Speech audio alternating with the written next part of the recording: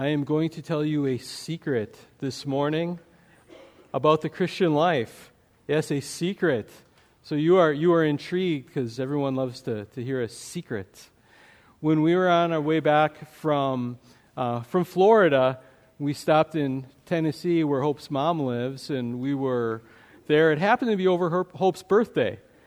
And so Hope and I, we kind of went out for a little while, and while we were away, they were making a birthday cake for Hope. And when I got back, my son Luke, who's 9, told me about this cake. And we hadn't eaten it yet, but he had some of the crumbs. And he said, "Dad, this cake is amazing. This is the most amazing cake I've ever had. This cake is wonderful." I said to Grandma, "You have to tell me the secret ingredient." And he's 9. He wants to know the secret ingredient. So, and then he goes on, and I'm like, "Oh, yeah, the secret ingredient?" He said, "Yeah, I asked Grandma what the secret ingredient was, and she told me." I'm like, "Oh, well, what was it?" And he says, "It was Bedrugger." I'm like, "What?" Okay, yeah, the secret ingredient, it was Bedrugger. What are you saying? I couldn't think of anything like that. And I look over to Grandma. She's hearing this conversation, and she mouths, "Betty Crocker." So, I've given away the secret ingredient now to the whole church. Everyone knows. But there's some secrets that really aren't secrets. They're out there in the open for everyone. And beware if someone tells you they have a real secret from the Bible nobody's ever discovered before, because there's probably a reason no one's discovered this. But sometimes it's a matter of just seeing what is right there, and seeing it and taking it and using it and applying it. And as we look at this passage and this whole chapter, this is what we need to be doing. There's no big hidden secrets here. These are things that have been on full display for Christians and for us. But we need to focus on it. We need to use this. We need to apply what it says and respond as if God himself is telling us this, because he is, because that's what happens when we read his word. So, we are going to be looking at Romans 12. We're starting this new series on Romans 12. We'll be in this for a few months. And we're going to be especially looking in Romans 12 at the theme of living the Christian life together. Because there's so much in Romans 12 that there's excellent material, and it's about living the Christian life, but it's not about just living the Christian life solo, just you and Jesus on your own, but it shows us how much living the Christian life is about living the Christian life in connection with each other, as part of the body of Christ, connected with those that are around us and what God wants us to do. And we're going to be seeing so much of that.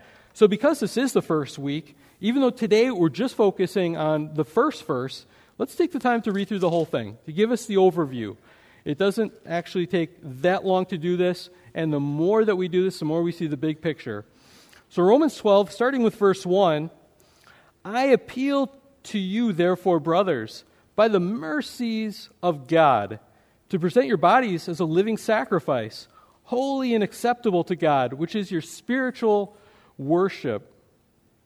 Do not be conformed to this world, but be transformed by the renewing of your mind, and that by testing you may discern what is the will of God, what is good and acceptable and perfect.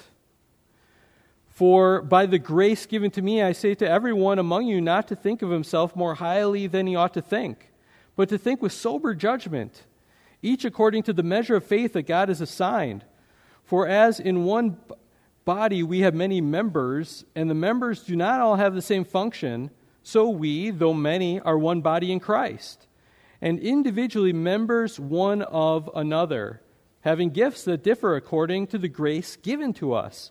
Let us use them, if prophecy in proportion to our faith, if service in our serving, the one who teaches in his teaching, the one who exhorts in his exhortation, to the one who contributes in generosity, to the one who leads with zeal, to the one who does acts of mercy with cheerfulness. Let love be genuine. Abhor what is evil and hold fast to what is good. Love one another with brotherly affection. Outdo one another in showing honor. Do not be slothful in zeal, but be fervent in spirit. Serve the Lord. Rejoice in hope. Be patient in tribulation. Be constant in prayer. Contribute to the needs of the saints and seek to show hospitality. Bless those who persecute you. Bless and do not curse them. Rejoice with those who rejoice. Weep with those who weep. Live in harmony with one another. Do not be haughty, but associate with the lowly. Never be conceited. Repay no one evil for evil, but give thought to do what is honorable in the sight of all. If possible, so as far as it depends on you, live peaceably with all. Beloved, never avenge yourselves, but leave it to the wrath of God. For it is written, vengeance is mine. I will repay, says the Lord. And to the contrary, if your enemy is hungry, feed him. If he is thirsty, give him something to drink. For by doing so, you will heap burning coals on his head. Do not be overcome by evil, but overcome evil with good. Well, I hope you see there's so much in there that this is going to be worthy material to spend weeks talking through this. You know, if God willing, He allows me to be at this church long enough, eventually I would love to do a long series preaching through all of Romans. When we do that, it'll probably take years before we actually get to Romans 12. So when that time comes and we repeat Romans 12 one day, it'll be due for that. But it's good that we can be looking at this now. And I love that we're going to have this special emphasis on living the Christian life together. Today we're just looking at verse 1, focusing on that. And the big idea for today is that because of Jesus' sacrifice to save us, we should live sacrificed lives unto Him. So as we look at this and dig into this, the first point we'll say is that God's great salvation must motivate our response. And if someone could turn on the back projector, that would be helpful too. It has switched off. God's great salvation must motivate our response.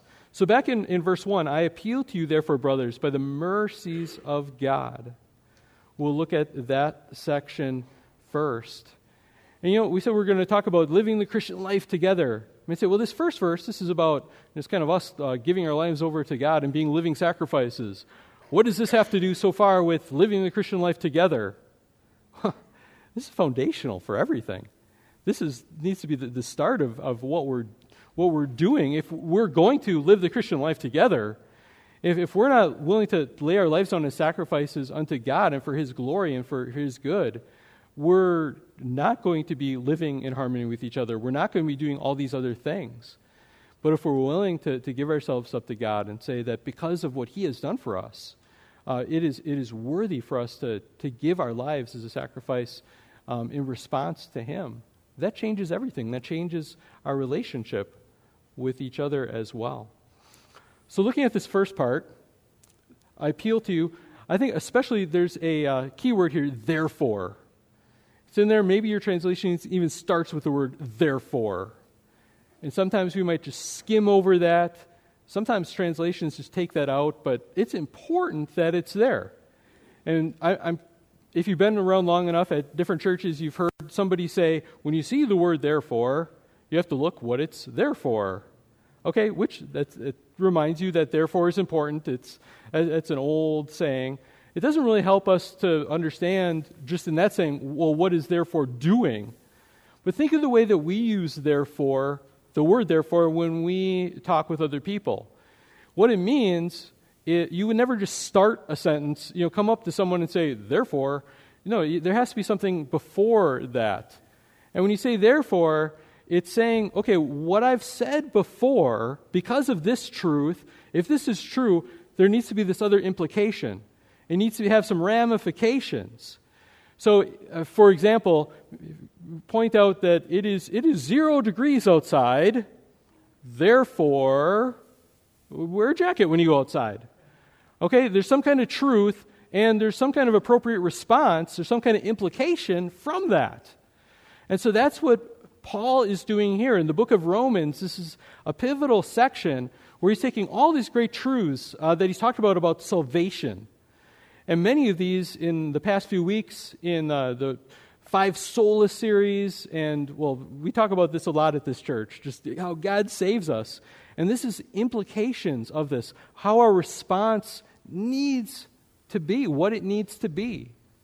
Therefore, and Paul says that he's appealing to us. He's saying, he's pleading that this is what needs to be the case. Do not disregard this. Don't blow this off. This isn't just take it or leave it. He's saying, I appeal to you with this, that by the mercies of God to do this. So what is our motivation for living the Christian life? What is our motivation for, he's going to say, to present our bodies as living sacrifices? It's not out of guilt.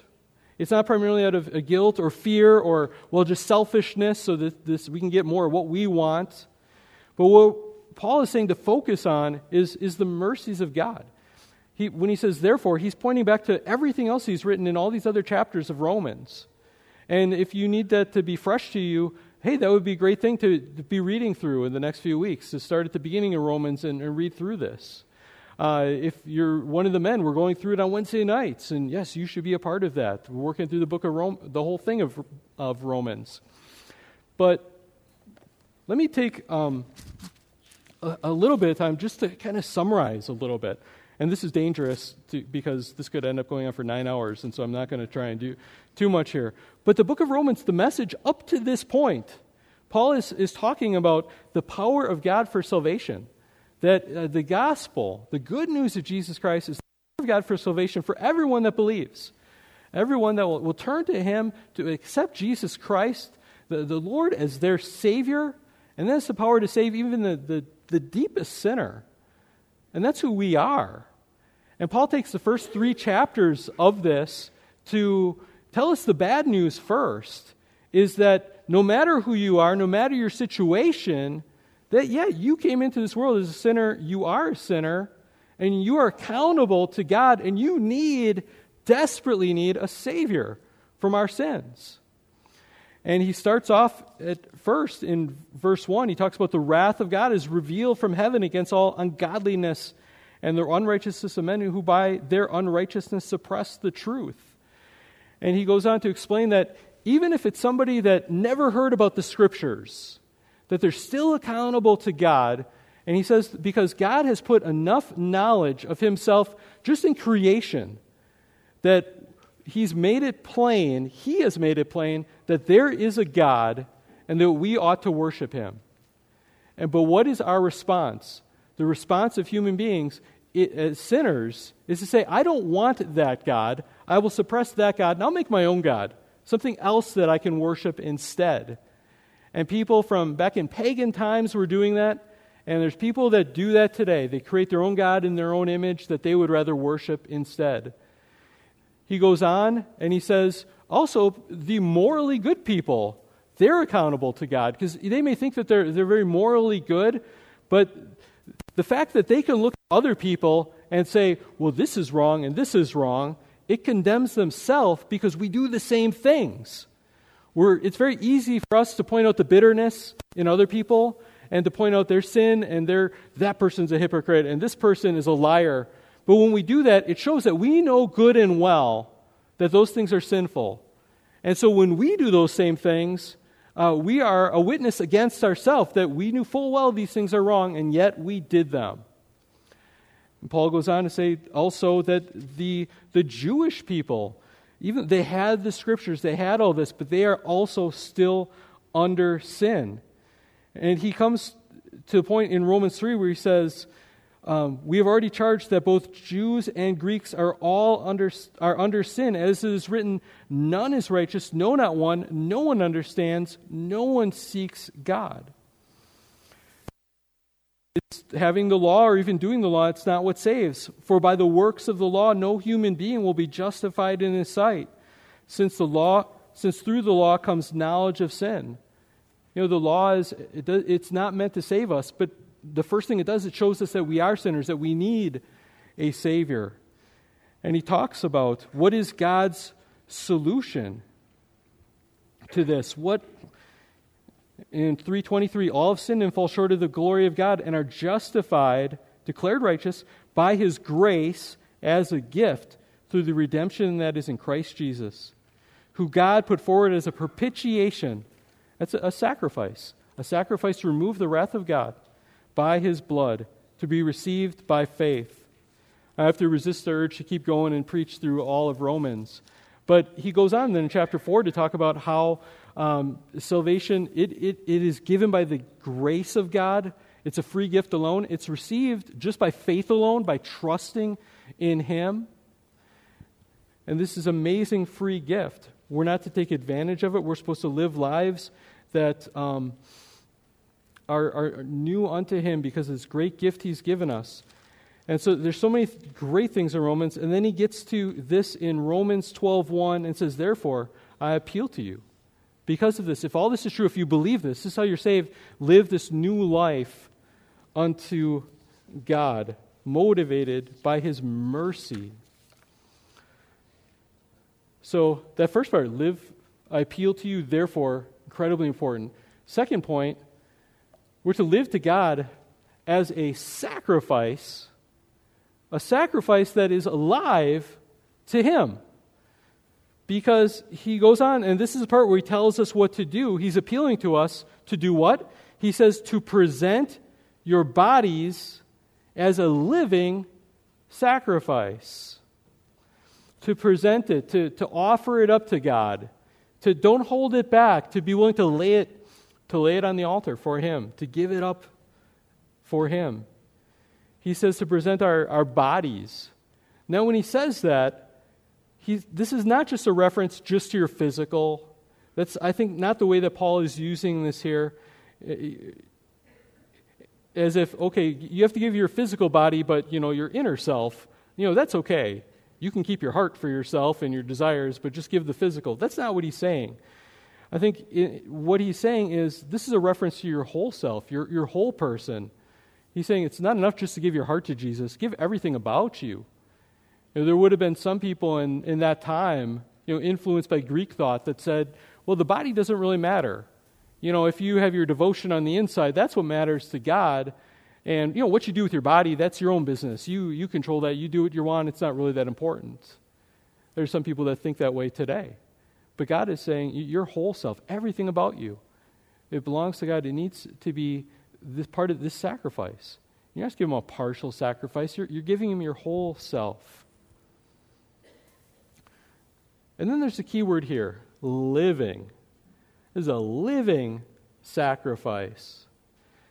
And if you've heard this verse a lot, then maybe this has lost its impact. But what would have been odd about this, especially in the ancient world, is you would say, well, sacrifices really aren't living.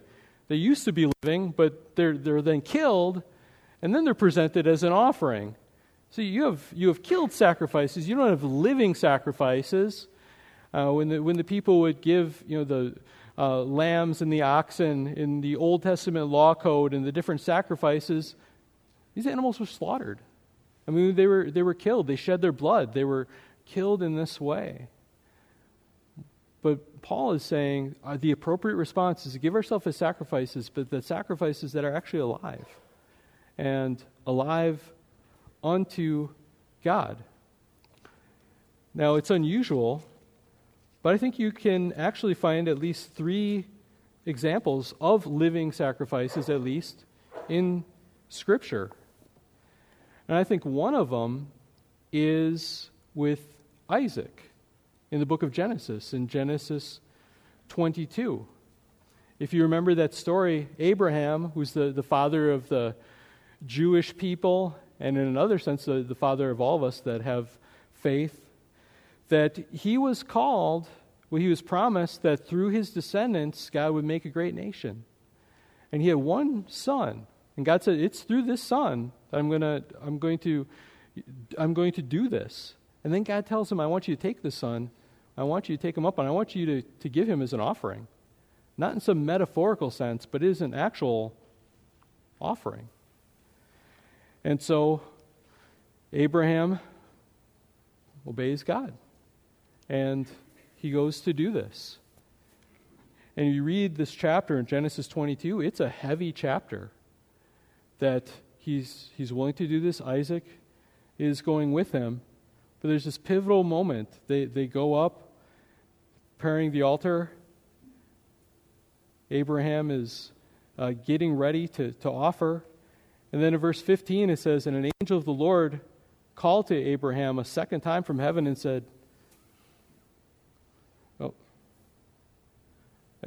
verse 9 actually, when they came to the place of which God had told him, Abraham built the altar there and laid the wood in order to bound Isaac his son and laid him on the altar on top of the wood. Then Abraham reached out his hand and took the knife to slaughter his son. But the angel of the Lord called to him from heaven and said, Abraham, Abraham. And he said, here I am. And he said, do not lay your hand on the boy or do anything to him. For now I know that you fear God, seeing you have not withheld your son, your only son, from me. And Abraham lifted up his eyes and looked, and behold, behind him was a ram, caught in a thicket by its horns. And Abraham went and took the ram and offered it up as a burnt offering instead of his son. So Abraham called the name of that place, the Lord will provide. And it is said to this day, on the mount of the Lord it shall be provided. I hope you can read that whole account. Abraham took Isaac, his only son, and was willing to offer him. And to many, this seems like that aren't familiar with it, a bizarre, brutal story. But to really make sense of this, we have to look ahead to what this was a picture of, what God was doing with this. And yes, God didn't have him go through with this. He stopped him and provided this ram that was sacrificed then in Isaac's place. So in one sense, you could say Isaac was a sacrifice that lived. And Isaac was a sacrifice that lived because another took his place. Another was sacrificed in his place so that he could go on living. So that could be one example of a living sacrifice. But another example, I think, is the one that that whole story ultimately points to. That another one and only son of a father, the ultimate father, that this time the father gives his son and does not spare him. This time the son of God, is given. And instead of a ram being given as a substitute for this son is given as a substitute for us all, for anyone that will trust in him and believe in him and come to him. And Jesus Christ, He is the ultimate sacrifice. But He really did die, but He didn't stay dead, because He rose again. On the third day, He came back. So is Jesus a living sacrifice? Well, yes, He is. He was sacrificed and He became alive, and He is alive today. He is the Lamb that has been slain, who is alive, who we worship, a risen and living God who died for us and rose again for us. And I think the third type of living sacrifice then is those who died and rose along with Jesus. Those who at the same time that Jesus died along with Him. And those who at the same time that Jesus rose from the dead rose along with Him.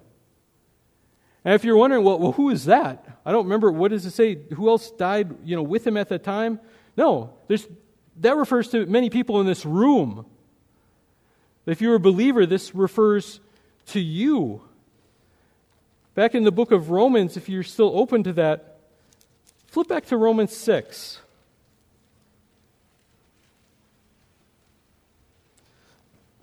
Same book, just a few chapters before. And I think this gives us some insight as far as what does Paul mean when he talks about this living sacrifice concept. And he says, "What then shall we say then?" Verse 1, "Are we to continue in sin that grace may abound? If it's a free gift, shouldn't we just keep on sinning?" Paul says, "By no means. How can we who died to sin still live in it? Do you not know that all of us who have been baptized into Christ Jesus were baptized into His death?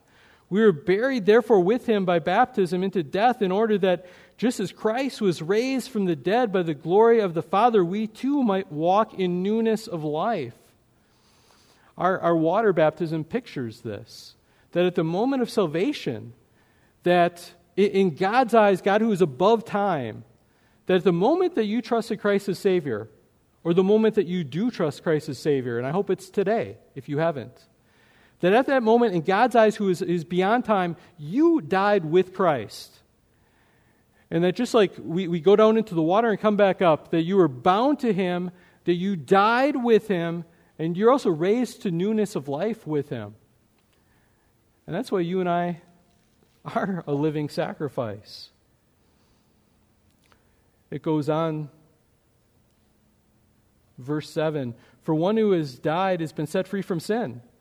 Now if we have died with Christ, we believe that we will also live with Him. We know that Christ, being raised from the dead, will never die again. Death no longer has dominion over Him. For the death He died to sin once for all, but the life He lives to God." Verse 11, this is key. "So you also must consider yourselves dead to sin and alive to God in Christ Jesus. Let not sin therefore reign in your mortal bodies." Again, he's talking about bodies here. "To make yourselves obey their passions. Do not present your members, the parts of your body, the parts of yourself, to sin as instruments for unrighteousness, but present yourself to God as those who have been brought from death to life, and your members to God as instruments for righteousness. For sin will have no dominion over you, since you are not under law, but under grace." So here's the secret. I told you there's going to be a big secret to the Christian life. Okay? A secret that's actually right there on the pages out in the open. Here's the secret. Live like you've died. Live like you have died and come back. Imagine what that would be like. What if you died? You faced the end, you went back, you left it all behind, you realized everything that you were collecting, everything that you needed, you're hoarding and all this, you can't take it with you, you're gone. And you go and you get to experience hopefully the joy of heaven. You get to see God, you have a glimpse of this. And let's say God, He sends you back. Would you just go on with life as if nothing ever happened? If this is a real thing, not like one of those, little books, people write with fake stories that make a bunch of money. But, if this really happened, you would have a completely different perspective, wouldn't you? If you came back and you're like, this is, my death is gone, and I'm not going to die again, this is amazing. You realize that God is saying that this is what you need to live your life like. You need to consider yourself that you have died. Because God is saying that that's how He declares this to be true of you.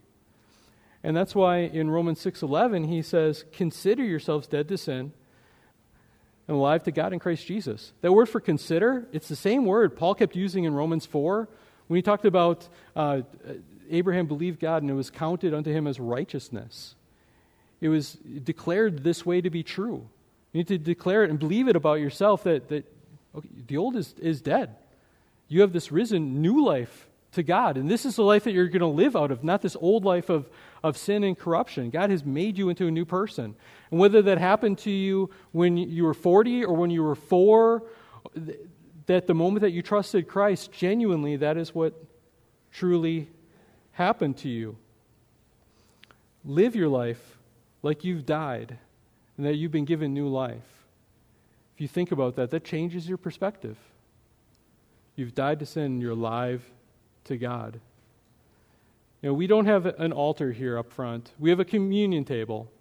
But if this were an altar, think about presenting yourself as a living sacrifice. Imagine yourself presenting your whole self on the altar to God.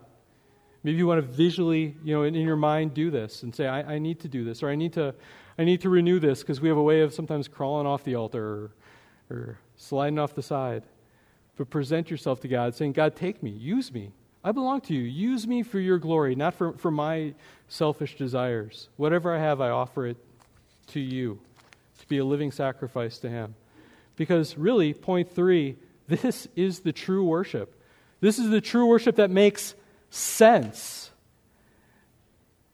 Romans 12:1 concludes, this is the whole worship, living sacrifice, holy and acceptable to God, which is your spiritual worship.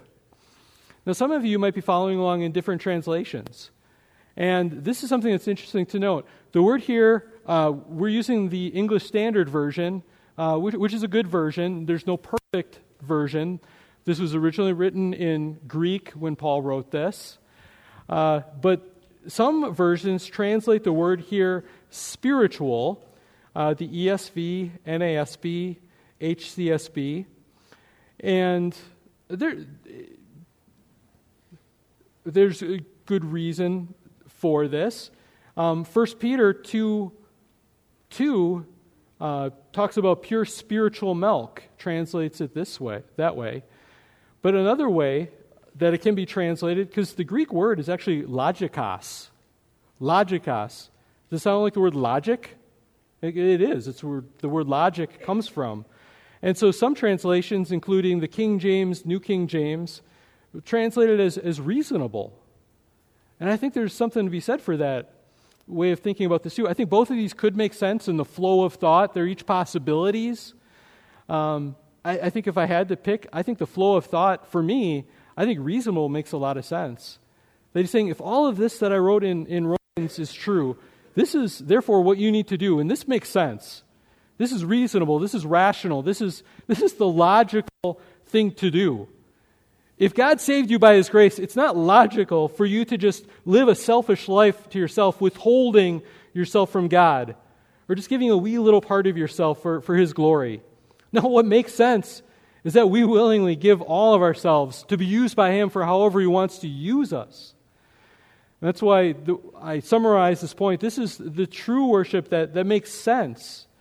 And I think that fits for whichever way ends up being that Paul actually meant for this to be translated. The sacrifice makes sense. It's rational. It doesn't make sense to not do this. And this is the kind of sacrifice that God wants. It is offering our whole self. It is something that is, He wants our heart. He wants what is spiritual. This is the way also to spiritually and truly to worship Him. That we don't worship Him just with outer things, going through some motions. What He really wants, the real worship He wants you. He wants your heart and your soul. This is the valuable thing that we can really give to Him. I mean, He created you in His image, and because of that, and He has such value in it, that you can give Him what is so valuable up for His glory. This is what He wants. He doesn't want something that's superficial, just something on the surface. It doesn't make sense to just give Him something partial, something dead. It doesn't make sense to give Him something unholy or unacceptable.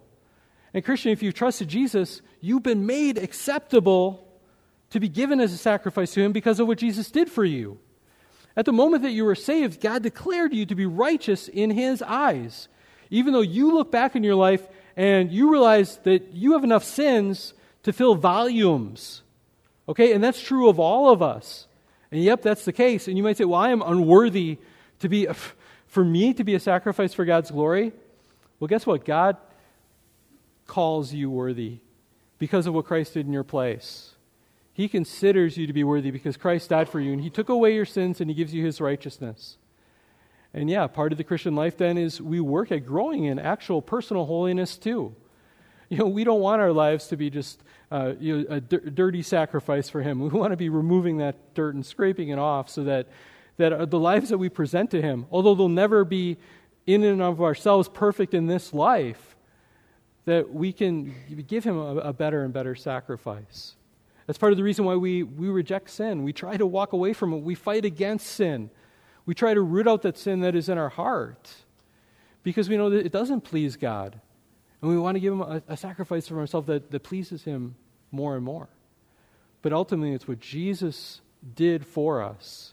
It's not how wonderful we are. It's what Jesus did for us, and that's why we can be these sacrifices that are holy and acceptable to Him.